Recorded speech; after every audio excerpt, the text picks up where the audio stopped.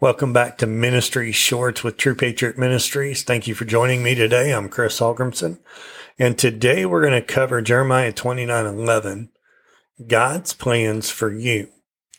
Now, I want you to understand something here. God didn't stop and ask us if we felt like we were worthy to receive his plan for us. He wasn't checking with us, and he doesn't check our bank book. He doesn't check our knowledge, our wisdom. He checks our heart. Are you willing and are you obedient? And so let's read 29:11. It says, "For I know the plans that I have for you, says the Lord, plans for peace and not for evil, to give you a future and a hope." That's so good. He chose us in the beginning. He knows us. He loves us. And he's got so much for us. We are the seed of Abraham. And the promises that he gave to Abraham, they are ours because through Jesus, he brought them into the New Testament. And we see this in Galatians 3:14. And it reads, "So that the blessing of Abraham might come on the Gentiles through Jesus Christ, that we might receive the promise of the Spirit through faith." If you receive Jesus Christ as your Lord and Savior, you've got this in the bag. Not only that, but he's given us a better covenant. So if you look at Hebrews 12:24, it reads, "And to Jesus, the mediator of a new covenant, uniting God and man, and to the sprinkled blood, which speaks of mercy, a better and nobler and more gracious message," or covenant, "than the blood of Abel, which cried out for vengeance." So we have a better covenant. Then we got to look at Abraham's covenant, because if we have a better covenant, better than what?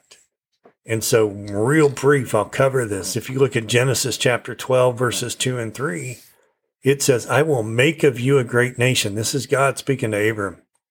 "I will bless you and make your name great so that you will be a blessing. I will bless those who bless you, and I will curse him who curses you. And in you all the families of the earth will be blessed." Oh, that's so good. Let's look at Genesis 13. Now, this is one chapter later, okay? That was Genesis 12:2. Let's go to Genesis 13:2. And it reads, "Abraham was very wealthy in livestock, in silver, and in gold." One chapter later. That's pretty quick. That's so good.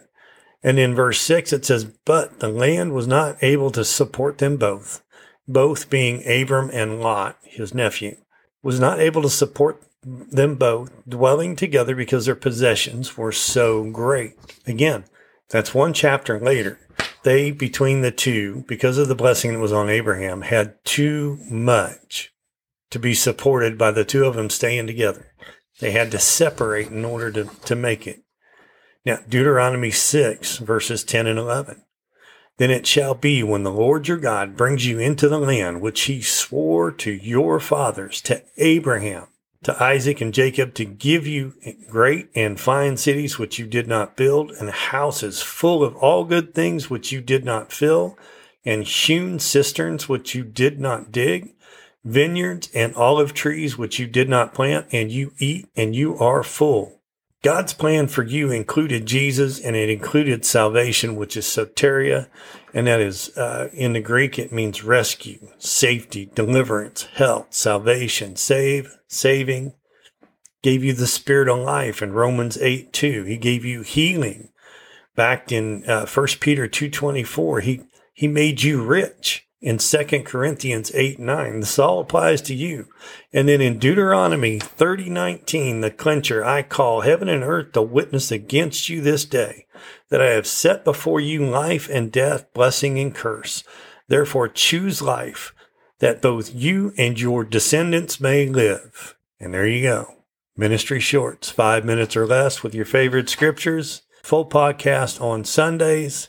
And thank you guys for joining us on this Wednesday. God bless.